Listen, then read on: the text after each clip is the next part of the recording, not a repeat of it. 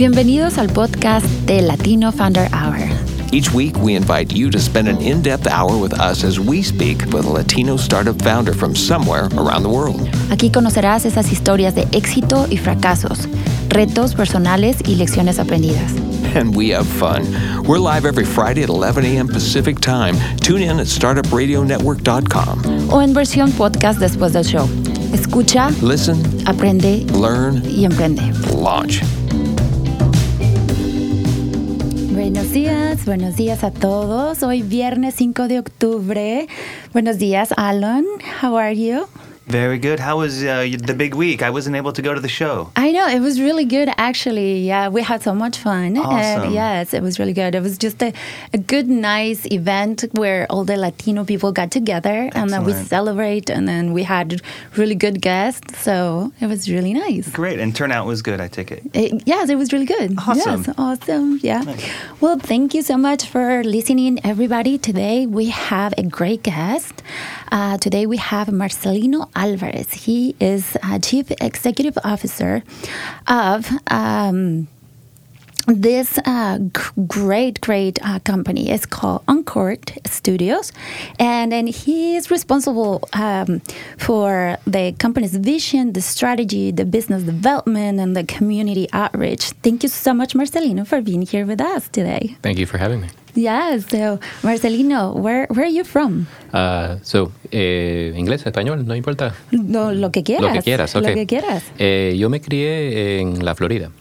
Mi papá es cubano y mi mamá es puertorriqueña y yo nací en Santo Domingo, así que soy una mezcla del Caribe y me crié en la Florida.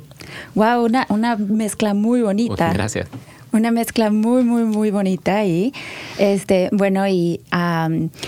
y nosotros estamos este espacio está creado para todas esas personas que están abriendo un negocio, que tienen una idea de un negocio pero no saben cómo empezarla, cómo hacer su idea su visión real. Uh-huh. Y bueno, hoy te tenemos a ti. Tengo entendido que fuiste al colegio en Duke. En Duke, sí. En Duke, wow. Sí, Bueno, pero antes de todo, Marcelino, platícame cómo estuvo tu infancia. ¿Quién fue tu inspiración, tu momento definido donde dijiste, esto es lo que quiero hacer en la vida? Cuando yo tenía 8 años, me chequearon los ojos, que no pude ver en la clase. Y llegué ese día después de que me midieron los ojos y decidieron que necesitaba espejuelos. Y llegué ese día y dije, ¿sabes? Yo quiero ser doctor de ojos. Oh, wow. Cuando tenía 8 años. Ajá. Y mi papá, que era doctor, me dijo, muy bien. Y nunca más me habló de la escuela, porque ahí en ese punto estaba muy contento. Ajá. Y desde ese momento hasta que llegué al colegio, quería ser doctor. Doctor. Llegué al colegio y empecé a estudiar ingeniería biomedical. Okay. Porque quería hacer eso, como aprender de la tecnología, pero también de la ciencia. Y me di cuenta después de un año que no quería hacer, de que no quería estudiar eso. Así que me quedé estudiando lo de medicina por unos cuantos años. Y el tercer año del colegio empecé a trabajar para un startup en Carolina del Norte, que era parecido a YouTube.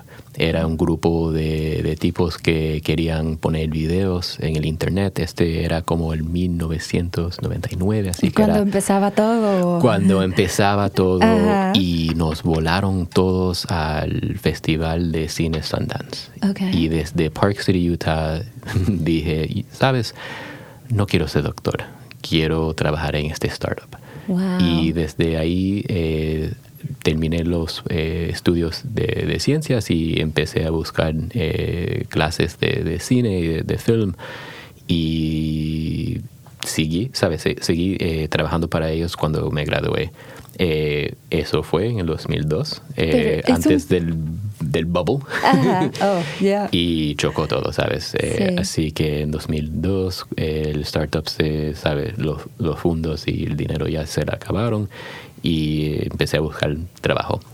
Así que me encontré una agencia de publicidad y vieron lo que, ¿sabes? Lo que podía hacer. Era como productor, es lo que estaba haciendo. Y me dijeron, mira, pues, ¿quieres ser productor aquí? Estamos haciendo publicidad para unas cuantas compañías aquí en la Florida. Y creemos que, ¿sabes? Lo que has aprendido es aplicable aquí. Así empecé a... ¿Cuántos años tenías? Porque, digo, de la medicina a lo que estás haciendo es un cambio súper... Fue un cambio súper radical. ¿Sabes? Desde los 8 años hasta los 21 quise ser doctor. Cuando tenía 21 ya dije, no más. Cuando explotó todo tenía como 22 años. Wow. 22 años, y de ahí dijiste, ok, estas personas te dijeron, puedes trabajar con nosotros, ¿y qué pasó allá? Empecé a filmar anuncios de televisión para Ford en la sur de la Florida. Oh, Así wow. que, sí, era, ¿sabes? Aprendí cómo hacer publicidad. Era una agencia pequeña, pero aprendí de una industria nueva. Y me conecté con personas en la comunidad que estaban, ¿sabes? En el mismo lugar del trabajo y el mismo, ¿sabes? Etapa de su carrera. Y empecé a aprender más de lo que estaban haciendo en advertising en esa época. Y me encontré con una empresa que se llamaba Crispin Porter Bogusky, que todo el mundo era como 23, ¿sabes? Eran jóvenes, estaban haciendo cosas interesantes, no solamente en la publicidad tradicional, pero también digital, en el web. Haciendo cosas como el Subservient Chicken para Burger King. Y solamente estaba trabajando en la otra agencia por unos cuantos meses cuando decidí, yo quiero trabajar ahí un día. Ajá. Y trabajé por 2 años y 2 años después me fui para allá para trabajar con ellos como uno de los productores digitales primeros de esa empresa. Wow, that's amazing. Es increíble eso. Y bueno, ¿qué fue esa forma de hacer este cambio tan radical en tu vida? Estás muy chico, dices, bueno, estoy en esta compañía. Now what? What's gonna be? ¿Qué es lo que va a ser el siguiente paso en mi vida? Pues yo creía que me iba a quedar en la Florida y en el 2006 hubo unos cuantos huracanes que le dio a la Florida. Oh, sí. Habían como 3 y el dueño de la empresa decidió mover la oficina para Boulder, Colorado. Okay. Y yo no quería ir a Boulder, Colorado. Ajá. Y yo tenía unos amigos que habían visitado a Portland y se mudaron a Portland para trabajar para otra agencia de publicidad acá, en White & Kennedy. White & Kennedy, muy conocida. Los mandé un email y le dije, mira, tengo que escoger entre Boulder y no trabajar en esta empresa. Sí. ¿Qué te parece, sabes, si visito unos días y paso un poquito de tiempo para entender un poquito más lo que están haciendo acá? Sí. Y nos volaron a mí y un amigo también que estamos, sabes, en la misma situación.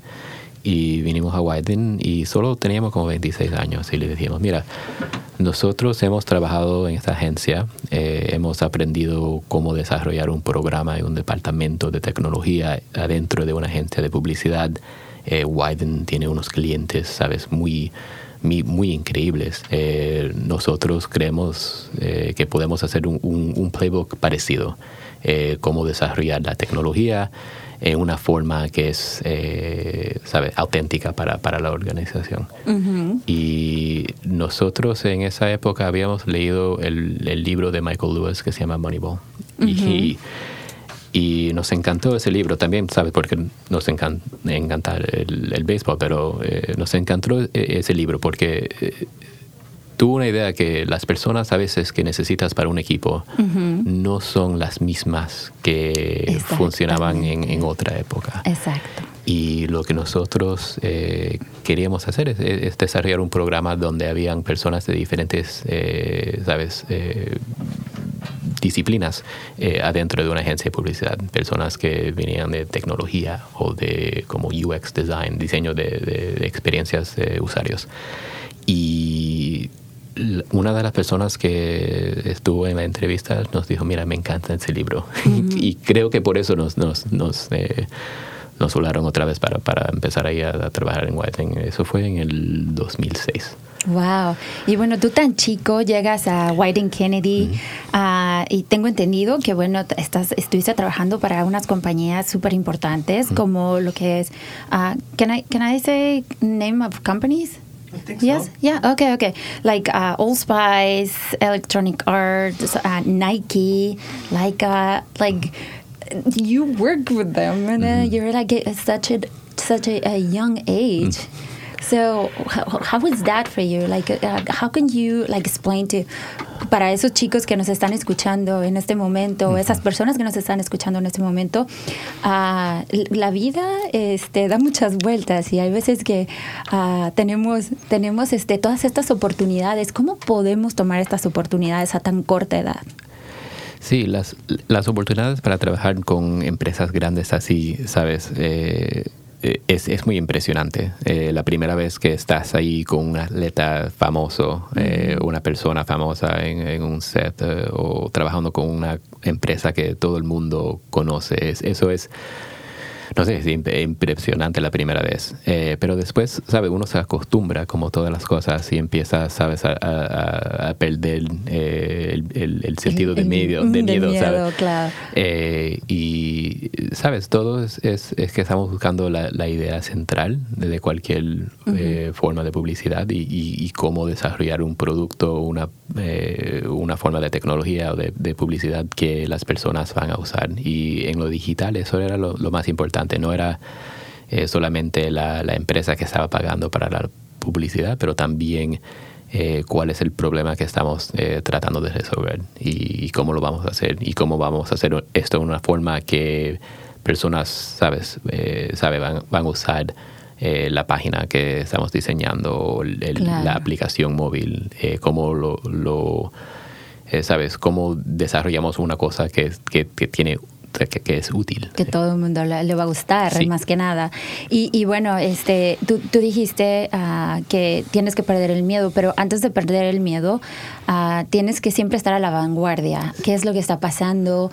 ¿Qué está nuevo? ¿Qué puedes hacer para mejorar? ¿Qué te hace diferente a otros que están en el medio, en este medio o en esta industria? Tienes que tener curiosidad. Exacto. Tienes que leer los blogs, tienes que ver lo que está haciendo la competencia, tienes que, ¿sabes? No solamente enfocarte en tu industria, pero aprender de otras industrias. Claro. Y no nada más es como dices tú, no nada más es en una industria, es en todo tipo de industria, que es lo que está pasando. Y bueno, yo he estado aprendiendo muchísimo estos 2 años con Edgar, que este último año precisamente con este podcast. Muchas personas como tú abren su negocio, empiezan un negocio. Pero empiezas a trabajar con Wieden+Kennedy y con todas estas compañías. ¿Qué fue lo que a ti te dio la visión para decir, wow, quiero abrir mi propia compañía algún día? Esto es lo que quiero hacer en el momento. ¿Cuánto tiempo te tomó para realizar todo eso? Creo que fue en el 2009. Estaba trabajando en un proyecto para Nike y la fundación Livestrong. Y fuimos a Francia para el Tour de France. Y la idea central fue cómo podemos conectar las personas en los Estados Unidos con la cultura del tour. Y la idea que desarrollamos fue un robot, una máquina que fue como una imprimadora muy grande que llamamos Chalkbot. Y las personas podían mandar un mensaje por Twitter o por SMS y nosotros la imprimimos en la calle. Que era parecido como las personas en el tour escriben con tiza, ¿sabes? Oh, wow. Es una máquina amazing. de tiza, sí. Yeah. Así que ese proyecto fue, ¿sabes? Me cambió todo. Sí. Porque fue la primera vez que no tuve que explicar a mis padres o a mis amigos cómo es que la tecnología funcionaba. Las personas vieron esta máquina y inmediatamente entendían lo que estamos haciendo. Y era una pieza de tecnología que también era muy emocionante, ¿sabes? Los mensajes que las personas escribieron fueron de cáncer o ¿sabes? De temas muy difíciles. Y Y para nosotros fue, ¿sabes?, la primera vez que yo entendí, ¿sabes?, el poder de la tecnología, pero también una forma que se conecta a los seres humanos. Exactamente. Y a veces, ¿sabes?, cuando estás trabajando en publicidad, no tienes esas oportunidades para sentirse que estamos contribuyendo para algo más grande de lo que estamos haciendo en ese momento. Y para mí me di cuenta que si me quedaría en publicidad, que nunca iba a encontrar ese sentido, que había creado algo que ¿sabe?, era tan emocionante para todos nosotros, pero también para las personas que mandaron los mensajes y recibieron, ¿sabes?, la foto de su mensaje en ese día, de esa etapa del tour. Con los detalles del GPS, ¿sabe?, toda esa información. Fue muy impresionante, y cuando llegué otra vez a los Estados Unidos me dije, ¿sabe?, no creo que puedo hacer esto otra vez. Quiero a ver si hay una forma de conectar la tecnología, los deseos de los seres humanos y el contexto para desarrollar productos que resuelven problemas actuales, ¿sabes? Exacto, algo que no es sí. solamente la publicidad para una empresa, un proyecto, pero productos digitales, productos conectados. Así que ese fue el primer momento, y empezamos por ahí con una empresa que diseñaba y desarrollaba aplicaciones móviles, pero siempre queríamos llegar al punto que pudiéramos también hacer lo de hardware y de tecnología física. Entonces, tú llegas y dices, wow, esto es lo que quiero hacer, quiero empezar a armar mi equipo. ¿Cómo empiezas a hacer eso? ¿Empiezas a platicar con personas? Porque el equipo es muy importante, porque tú sabes que tú puedes tener una idea y dices, wow, esto es lo que quiero hacer y yo sé que va a funcionar, porque funciona. Y tú mencionas ahí, ¿por qué nos hacemos la pregunta why? Why this? Why do we need? ¿Por qué necesitamos esto? ¿Cuál es la necesidad que tenemos? El equipo es muy importante. Y creo que la forma más fácil de diseñar un equipo es buscar las personas que le gustan hacer las cosas que a ti no te gusta hacer. Así que si a mí no me gusta, ¿sabes? Yo no sé cómo diseñar, así que busca un diseñador. Yo no sé cómo escribir código, así que encuentre a alguien que sepa escribir un código, ¿sabes? Muy eficiente.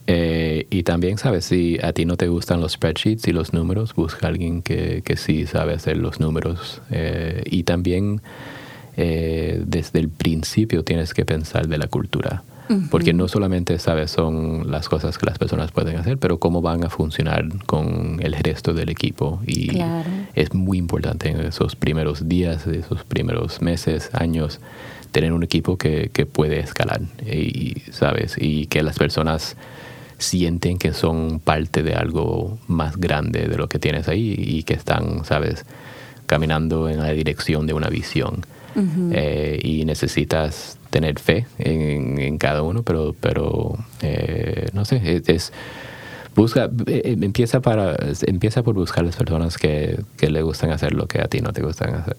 Claro, y bueno, y más que nada que ellos crean en ti, en la pasión que tú tienes, y que vas a crecer y que van a crecer juntos.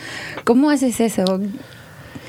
Es una mezcla, ¿sabes? A veces las cosas de afuera de la empresa te pueden dar ese, ¿sabes?, el momento. Claro. Pero, ¿sabes?, nosotros en esos primeros años teníamos conexiones todavía en la publicidad que nos buscaban para desarrollar aplicaciones móviles. Así que teníamos como ese market validation de las personas que ya, ¿sabes?, conocíamos. Claro. Pero a veces, ¿sabes?, no es suficiente tener el market validation. Tienes que, ¿sabes?, dirigir la empresa en una dirección. Es un experimento siempre, ¿sabes? Tienes que aprender de lo que está pasando afuera, en el mercado, pero también adentro de tus paredes. Claro. Y bueno, tengo entendido que antes de tu empresa, tú estás trabajando mucho con la comunidad, estás trabajando con Prosper Portland, trabajaste con PI, de Portland Incubator Experiment. ¿Por qué tu pasión de hacer esas cosas? Fue un accidente. Pi empezó en Wieden y Kennedy, y cuando empecé, Uncork Studios estaba, ¿sabes?, en Pi. Y Pi en esos días solamente era como un coworking space. Y me conocí las personas que estaban ahí, que eran de tipo startups de tecnología, de diferentes productos. Y yo no sabía nada de startups, no sabía nada de cómo establecer una empresa, de cómo pedir dinero, de, ¿sabes?, raise venture capital. No sabía esas cosas. Y claro. me reuní con Rick Turosi, que me dijo, mira, busca un café con unas cuantas personas, pregúntales lo que quieres hacer, lo que piensas que puedes solucionar, y empieza por ahí. Y me dio unas cuantas personas y nos introdujo, y ahí empecé. Y es una de esos, ¿sabes?, avisos que te dan en un punto en tu carrera que yo siempre, ¿sabes?, lo valoro. Claro. Busca un café con cualquier persona que te pide buscar un café. Claro. Y a veces es difícil, pero tienes que saber el tiempo para hacer eso. Y hay muchas personas que están disponibles a ayudarte, especialmente, por ejemplo, si ellos tienen esa that knowledge, de ese modo de ayudarte. Hay mucha gente que te dice, sí, claro, hacen su espacio para ayudarte. Ahorita dijiste cómo pedir dinero, cómo crear tu empresa. Eso es una parte muy importante. Hay muchas personas que quieren empezar una empresa, pero piensan que no es que yo necesito tener el dinero, necesito tener todo listo. Yo necesito saber de negocios, necesito saber de números, pero no es así. Es crear tu equipo y crear tu red de conexión, sí, como lo hiciste tú. Empezaste con un café. Con un café. Exactamente. Empecé con un café y después otro café y otro café. Y aprendimos muchas cosas en esos primeros años, ¿sabes? De los contratos, de lo legal, de cómo formar una empresa. Y hay muchas personas que que no han sucedido en tener sus empresas, y pregúntales, ¿sabes?, qué te funcionó, qué no te funcionó, qué podemos hacer diferente. Claro. Y aprendes por ahí. Y aprendes cuando haces decisiones que no fueron las mejores decisiones, y aprendes de las decisiones buenas también. Y tienes que ir paso a paso. Para nosotros, ¿sabes?, el negocio era un negocio de servicio. Así que personas nos pagaban para desarrollar los productos, y aprendimos mucho, ¿sabes?, de cómo establecer el precio para diferentes tipos de servicios, y cómo pagar las personas que estaban trabajando con nosotros, y hacerlo de esa manera. Pero diferentes tipos de negocios tienen diferentes modelos de negocio. Hay, ¿sabes?, muchos libros que creo que pueden ayudar a alguien que está pensando ahora de empezar una empresa. Para mí, una herramienta que nosotros usamos mucho se llama el Business Model Canvas. Sí, claro. Y es un ejercicio muy, muy fácil. Empiezas por una cajita llenando, mira cuáles son las actividades que hacemos, dónde necesitamos ayuda, cómo pagamos las diferentes tecnologías que necesitamos. Y desde ahí puedes imaginar cuáles son las piezas que tenemos y que no tenemos todavía. Y desde ahí hay diferentes, ¿sabes?, tipos de canvases parecidos. Hay un product roadmap canvas, hay un product canvas que pueden ayudar a las personas a desarrollar esas ideas y entender de una forma más clara qué es lo que necesito ahora, que tengo aquí al frente de mí, y dónde puedo ir para conectarme con alguien que sí que está disponible para ayudarme. Claro. Y bueno, dijiste para recibir dinero o pedir dinero. Esa es una parte muy importante, porque no cualquiera va a ayudarte o a darte el dinero. Tú tienes que tener un plan de negocio establecido, con tu equipo establecido, para que esta persona pueda creer en ti y te pueda decir, okay, I see that es viable, let's do it. Sí, y hay diferentes tipos de negocios. Algunos no necesitan como venture capital. Exacto. Y va a ser un negocio que puede, ¿sabes?, generar dinero para las diferentes personas, pero no va a tener como el escape velocity que buscan los venture capitalists. Y eso es bien, ¿sabes? No tienes que ser una empresa como en Silicon Valley, el programa de televisión o el lugar. Puedes hacer una empresa que tiene empleados, que diseña un producto y vende ese producto. Y, ¿sabes? La forma de buscar dinero puede ser buscar dinero de un amigo o alguien que está en ¿sabes? Tu círculo. Tu círculo, Claro. para ayudarte a empezar, Claro. para hacer ese primer apoyo. Pero a veces sí tienes una idea para una compañía de tecnología que necesita, ¿sabes?, un equipo más grande. Más que nada de tecnología, sí. Y en esas industrias sí, no es fácil buscar dinero, pero hay personas en esa industria que sí que te pueden ayudar, ¿Qué tipo de personas? Como mentors, ¿sabes? Que han establecido una empresa parecida y la han vendido, okay. y ya no necesitan, ¿sabes?, trabajar. A lo mejor tienen tiempo para ayudarte a desarrollar. Claro. No solamente la idea, pero cuál es el cuento, el narrative, la historia de lo que estás tratando de cumplir y cómo se lo vas a presentar a una persona. Porque, ¿sabes?, no siempre es ¿sabes? La tecnología, el problema que estás tratando de resolver, ¿sabes? Eso no es suficiente para que alguien te escribe un cheque. Claro. Necesitas, ¿sabes?, crear, ¿sabes?, una narrativa, un cuento de claro, por qué. ¿Por qué? Y sí, empezar con el por qué. ¿Por qué estás haciendo esto? ¿Por qué este equipo es el mejor equipo? ¿Por qué tenemos una tecnología que no ha existido hasta este punto en nuestra historia? Y si puedes decir eso en una forma muy auténtica, claro. te puedes conectar con personas que te pueden ayudar, pero tienes que pedir ayuda. Y claro, en esos días, principios, tienes que pedir ayuda. Totalmente, sí. Bueno, pues antes de pasar a la parte mejor del programa, que nos vas a hablar de tu compañía, el día de hoy, Uncork Studios, voy a hacer un ad rapidito y nos vamos.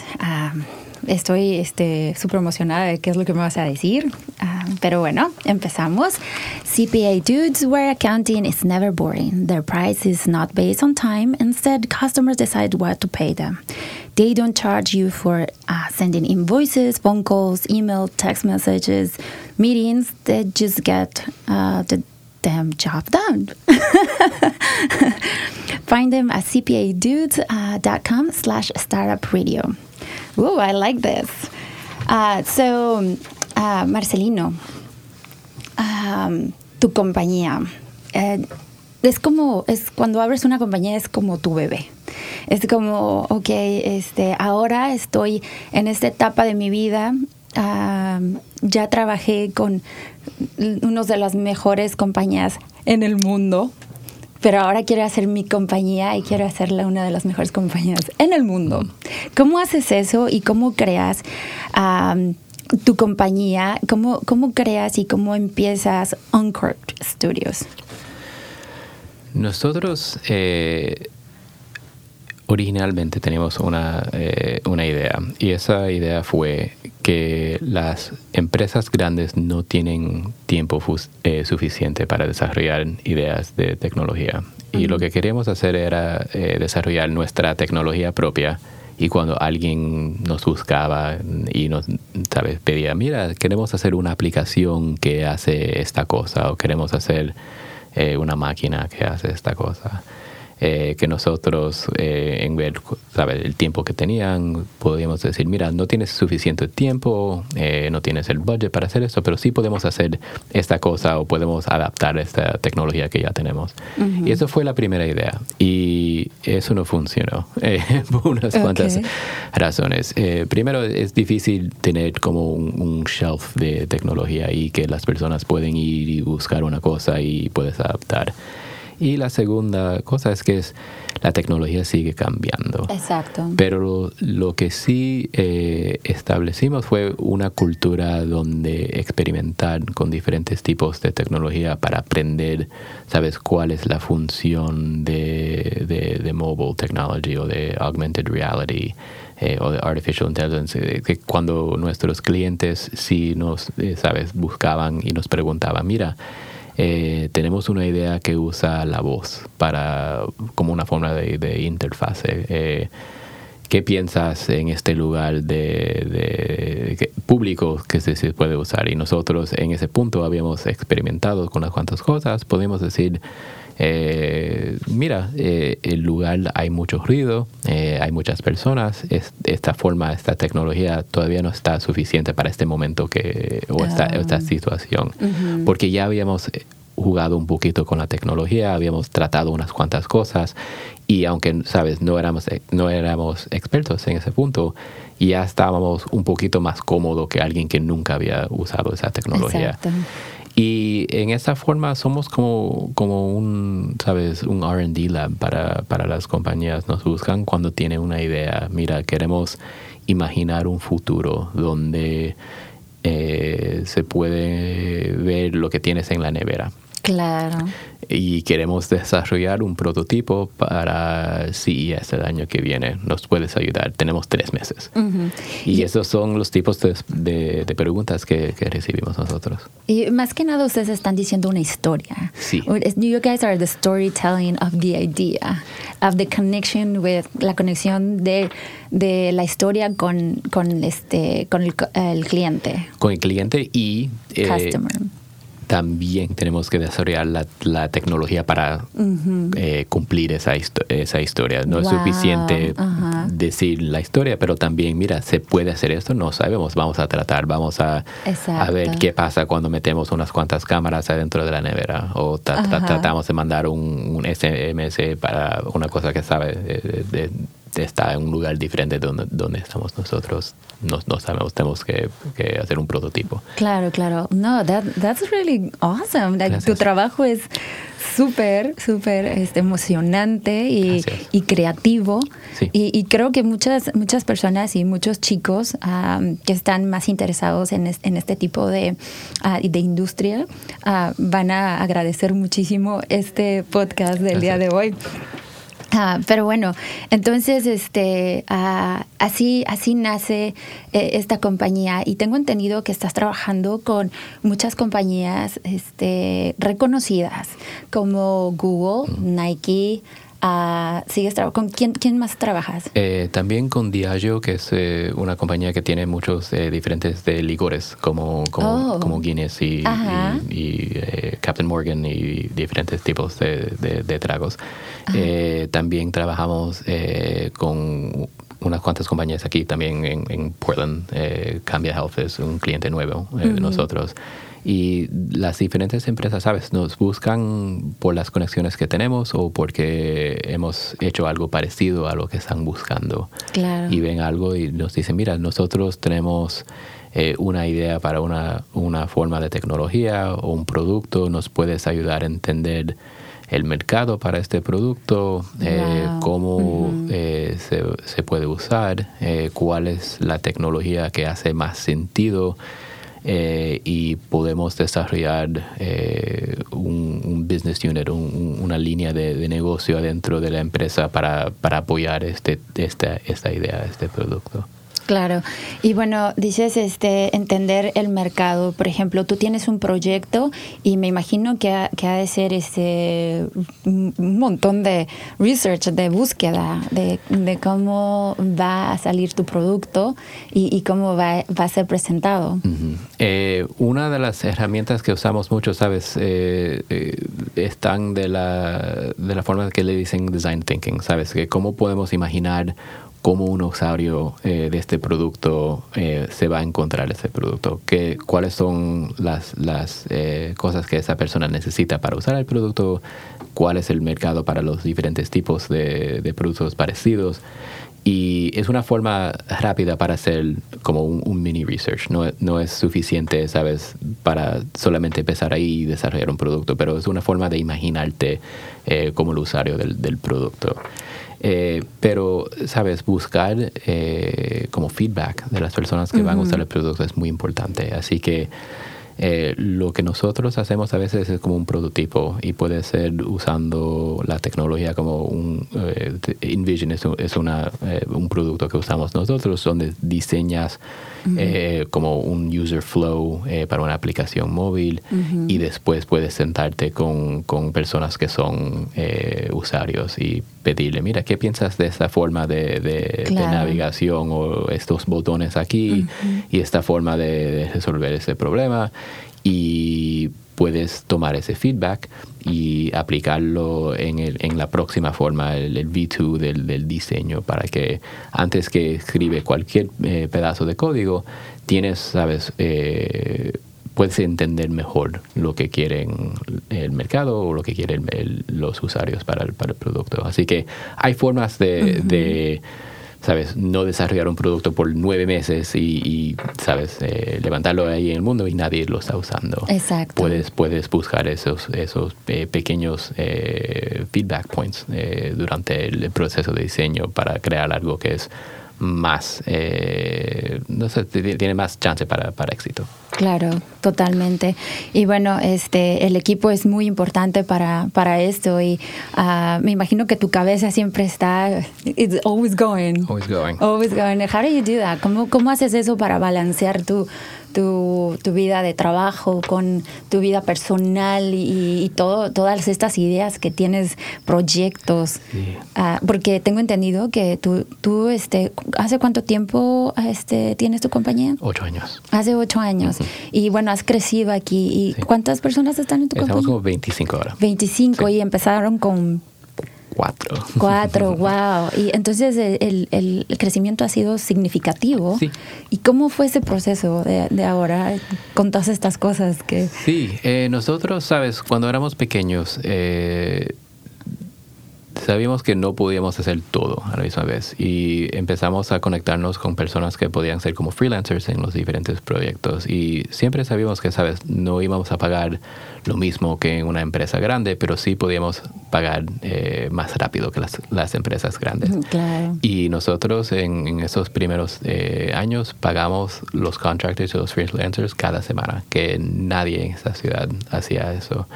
Y eso nos ayudó a desarrollar conexiones con personas que todavía siguen trabajando con nosotros. No sé, el dicho hire slow, fire fast, creo que es muy, muy importante, ¿sabes? Que tienes que tomar el tiempo antes de crecer ese equipo y tienes que saber no solamente si la persona tiene, ¿sabe?, lo que necesitas para el equipo, pero también si es un culture fit, si es parte de la cultura. Y hay personas que, ¿sabes?, el resumen es increíble, pero la cultura, ¿sabes?, se puede dañar muy fácil y tienes que tener mucho cuidado. Claro. Y tienes que prestar atención, ¿sabes?, a las cosas que personas dicen, pero también lo que no dicen cuando estás creciendo el equipo.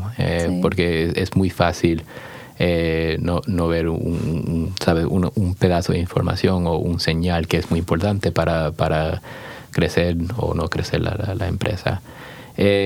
Pero, ¿sabes?, empezamos creciendo y buscando talento aquí y también tenemos un programa de interns que fue una forma muy fácil para la empresa pequeña para crecer nuestro talento, ¿sabes? Estaban graduando de los colegios aquí. Exacto. Y empezaron ahí con nosotros y desde ahí empezamos a crecer, ¿sabes? Era un intern por un verano y después del verano, si se habían graduado, podíamos, ¿sabes?, crecer el equipo. Totalmente. Y tienes la oportunidad de conocerlos, como dices tú, y si son un good fit, que le llaman siempre para tu compañía y para el equipo también. Y bueno, tengo entendido que eres co-founder de una incubator en Cuba. Sí, es más como un workshop que empezamos en Cuba. How long ago? ¿De cuánto tiempo? Eso fue en 2012, 2015. 2015. Sí, yo tengo una amiga que estaba trabajando primero para el Foundation de Nike, pero después empezó su propia empresa y ella fue a un viaje a Cuba en el verano de 2015. Wow. Fue con un programa que se llama Fringe Diplomacy, que empezó en el Aspen Institute. Un tipo, Mickey Bergman, es el director de ese programa, que era como un partnership entre Aspen Institute y el Richardson Center for Global Engagement, que es el programa de diplomacia del gobernador Bill Richardson de Nuevo México. Uh-huh. Y Mickey tiene, una vista del mundo, que es que las personas y las conexiones entre personas se pueden mover más rápidamente que las conexiones entre gobiernos. Uh-huh. Y lo que él hace es que él dirige programas entre personas americanas y personas en países que están en un punto de cambio dramático. Okay. Así que va a Cuba, fue también a Colombia, Myanmar, diferentes partes del mundo. Y lo que hace es que busca un grupo de líderes de la política, de las empresas pequeñas, de las escuelas de higher ed, academia, uh-huh. Y crea un programa de como 7 o 8 días donde vas a otro país y te reúnes con personas parecidas, los startups del otro país, los académicos de los otros países, y creas unas interacciones donde aprendes, la cultura, pero también lo que tienen parecido. Y mi amiga Mara fue en julio de 2015 y quería hacer algo más, interactivo, no solamente vamos a aprender y preguntamos y contestamos. Exacto. Y me pidió, mira, ¿quieres hacer un programa como un workshop de tipo de design thinking? Y le dije, mira, yo soy mitad cubano, me gustaría hacer esto, déjame ver cómo podemos desarrollar un programa. Y lo empezamos en 2015. Cada 6 meses vamos a Cuba. Yo solamente he podido ir 2 veces, pero tengo colegas que van en los viajes. El próximo es en 2 semanas. Uh-huh. Y hemos visto un grupo de startups que están tratando de solucionar problemas para su comunidad. Y para mí eso es lo que es muy importante. Claro, sí. Y era muy importante también, no llegar a Cuba y decir, mira, aquí es como se hace en los Estados Unidos. Era más cómo podemos aprender los valores que tenemos en común, nuestro punto de vista del mundo, darnos cuenta que hay cosas que no podemos solucionar en 2 días. Hay una historia muy compleja entre nuestros 2 países. Exacto. Pero cómo podemos imaginar un futuro donde sí podemos trabajar. Y eso es el punto de vista de Mickey, es que cuando las relaciones entre países se mejoran, uh-huh. Esas conexiones son la fundación entre negocios en esos 2 países, y si por cualquier razón no se mejoran, es como un lifeline que se puede usar para mantenerse en contacto. Y más que nada es getting them ready for that next step of sí. Cuando las cosas se puedan hacer y cuando se pueda crecer, porque tengo entendido que es un país muy difícil de hacer trato y bueno, tú sabes. Sí, y no es como que estamos invirtiendo dinero en Cuba, es más cómo podemos compartir las herramientas que tenemos. Claro. Porque, en la comunidad de startup, una de las cosas que es muy útil aquí es tener un mentor que lo ha hecho antes. Sí, claro. Y cuando primero fuimos a Cuba, todo el mundo estaba en ese punto cero, estaban empezando, así que no tenían alguien que había tratado y fallecido, todo el mundo estaba empezando a la misma vez.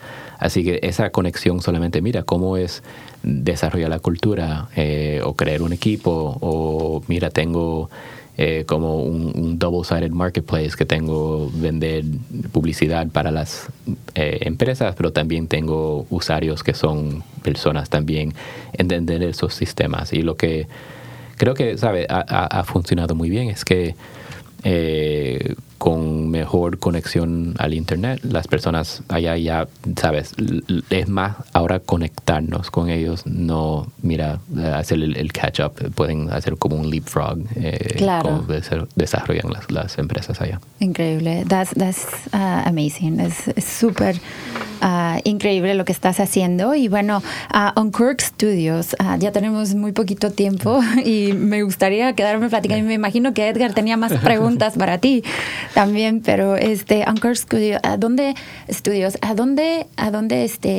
quieres ir? ¿Qué es lo que quieres crear? ¿Cuáles son tus ideas?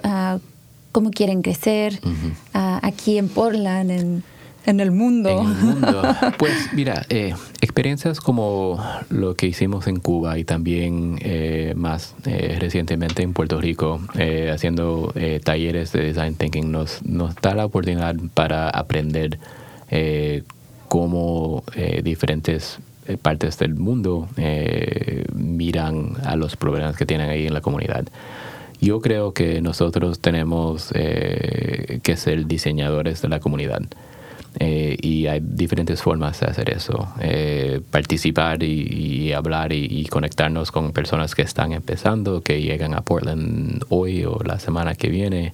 Ser como una forma de apoyo para las personas que están empezando. Pero también tenemos que, ¿sabes?,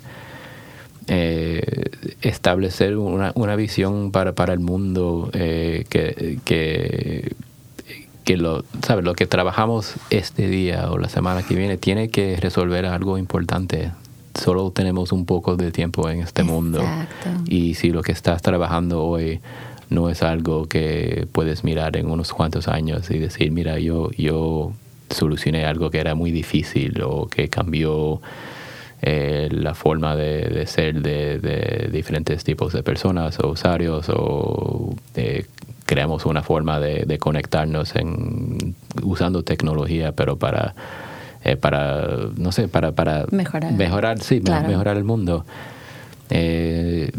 ¿Por qué lo hacemos? Claro, y claro. tenemos que, ¿sabes?, reunirnos así con esa visión. Y hay diferentes formas de hacer eso. No, ¿sabes?, cada cosa que uno trabaja no va, ¿sabes?, curar el cáncer, no va a solucionar paz mundial o, ¿sabes?, o world hunger, pero sí podemos establecer una visión con los valores y ¿sabes?, desarrollar tecnología y productos que sí están de acuerdo con ellos. Claro, y esa conexión que creamos con el mundo por medio de la tecnología y de esto que se está creando nuevo y que definitivamente puede tener un impacto muy grande a nuestros jóvenes, más que nada, porque nuestros jóvenes creo que necesitan esa ayuda. Más que nada ahorita nuestros jóvenes latinos están buscando a esa persona que sea como ellos, ¿no? Que sea latino, y que haya tenido éxito en su carrera, en un futuro y en una empresa que han creado, y que a lo mejor ellos también tienen esas ideas y esas ganas de crecimiento, pero no encuentran al mentor o al guía, o en su casa no han tenido ese balance o esas ideas, más que nada, que podemos hacer un impacto por medio de lo que hacemos, como dices tú, cada día. La vida es muy, muy corta y siempre hay que pensar. Yo trabajé con Nike 16 años, una compañía estupenda, me encanta trabajar, me encantó mucho trabajar con Nike. Ahora siento que estuve preparada para hacer lo que en realidad quiero hacer en la vida, y hacer ese cambio que estás diciendo tú, esa preparación para hacer un cambio con nuestra comunidad, más que nada. Y bueno, dime qué es lo que ustedes quieren ver para su compañía en unos años. Pues mi ciudad favorita en el mundo es Barcelona. Así que un día me gustaría tener una oficina en Barcelona, pero no sé si va a pasar eso. Pero no sé, quiero, ¿sabes?, crecer el equipo en una forma orgánica. Claro. Mantener la cultura, que es difícil. Hemos crecido más y hemos perdido unas cuantas personas, ¿sabes? Queremos mantener la forma de ver el mundo y diseñar productos que las personas la van a usar, que solucionan problemas reales para el mundo. Claro. Y bueno, ¿qué nos puedes decir para esas personas que nos están escuchando, que están, más que nada nuestros listeners, los que nos escuchan, que son chicos que están en la universidad en este momento y que bueno, estamos en este país creciendo? ¿Qué nos puedes decir? Tú estuviste creciendo aquí, sí, y tú sabes más que nada lo que es. Estamos en un momento muy importante para la cultura latina en este país y tenemos que ver que tenemos mucho más en común que diferentes y no podemos perder eso y no podemos perder la cultura, y estamos ahora en una pelea muy fuerte entre lo que está pasando en el gobierno y lo que están, ¿sabes? Y así que claro, todos podemos ayudar a los otros y tenemos que estar unidos en eso.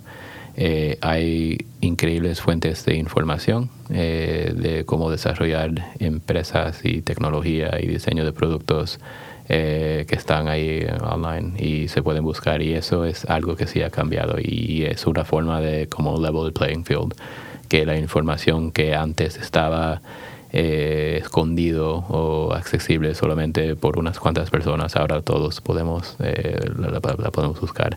Así que manténganse curiosos, claro, y tener como una hambre fuerte, porque lo necesitamos para esta lucha que está delante de nosotros. Totalmente, sí.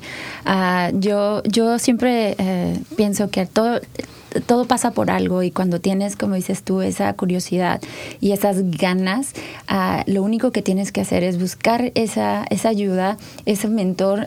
Nike siempre es lo que me ha enseñado, lo que me enseñó, que tengo que tener un mentor para poder ir a mi siguiente paso, y no nada más es uno, son muchísimas personas que te pueden ayudar en el transcurso de tu vida.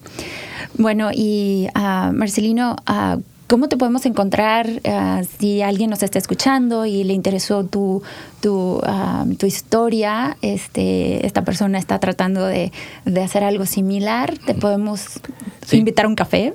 Siempre me puedes invitar a un café. Uncorkedstudios.com es mi página de la empresa, y ahí tengo el email, y si alguien me quiere mandar un email y buscar un café, vamos a buscar un café. Perfecto, muchísimas gracias. Bueno, se nos está terminando el tiempo. Muchísimas gracias por estar con nosotros. Gracias por tenerme. Gracias. Bueno, otra historia de éxito que yo creo que no nos fuimos muy a fondo. Yo creo que Edgar tenía muchísimas más preguntas para ti, como te dije, pero igual te podemos tener otro día. Cualquier día. Sí, muchísimas gracias. Thank you very much, Alan, for everything. We're finishing, and coming up next on the Startup Radio Network is the Out Entrepreneur with Huss Roseberry. Rose talks about LGBTQ entrepreneurs and founders from around the world. Thank you, everybody, and happy Friday. You've been listening to the Latino Founder Hour podcast with your hosts, Edgar Navas, founder of Clica, and Claudia Cardenas.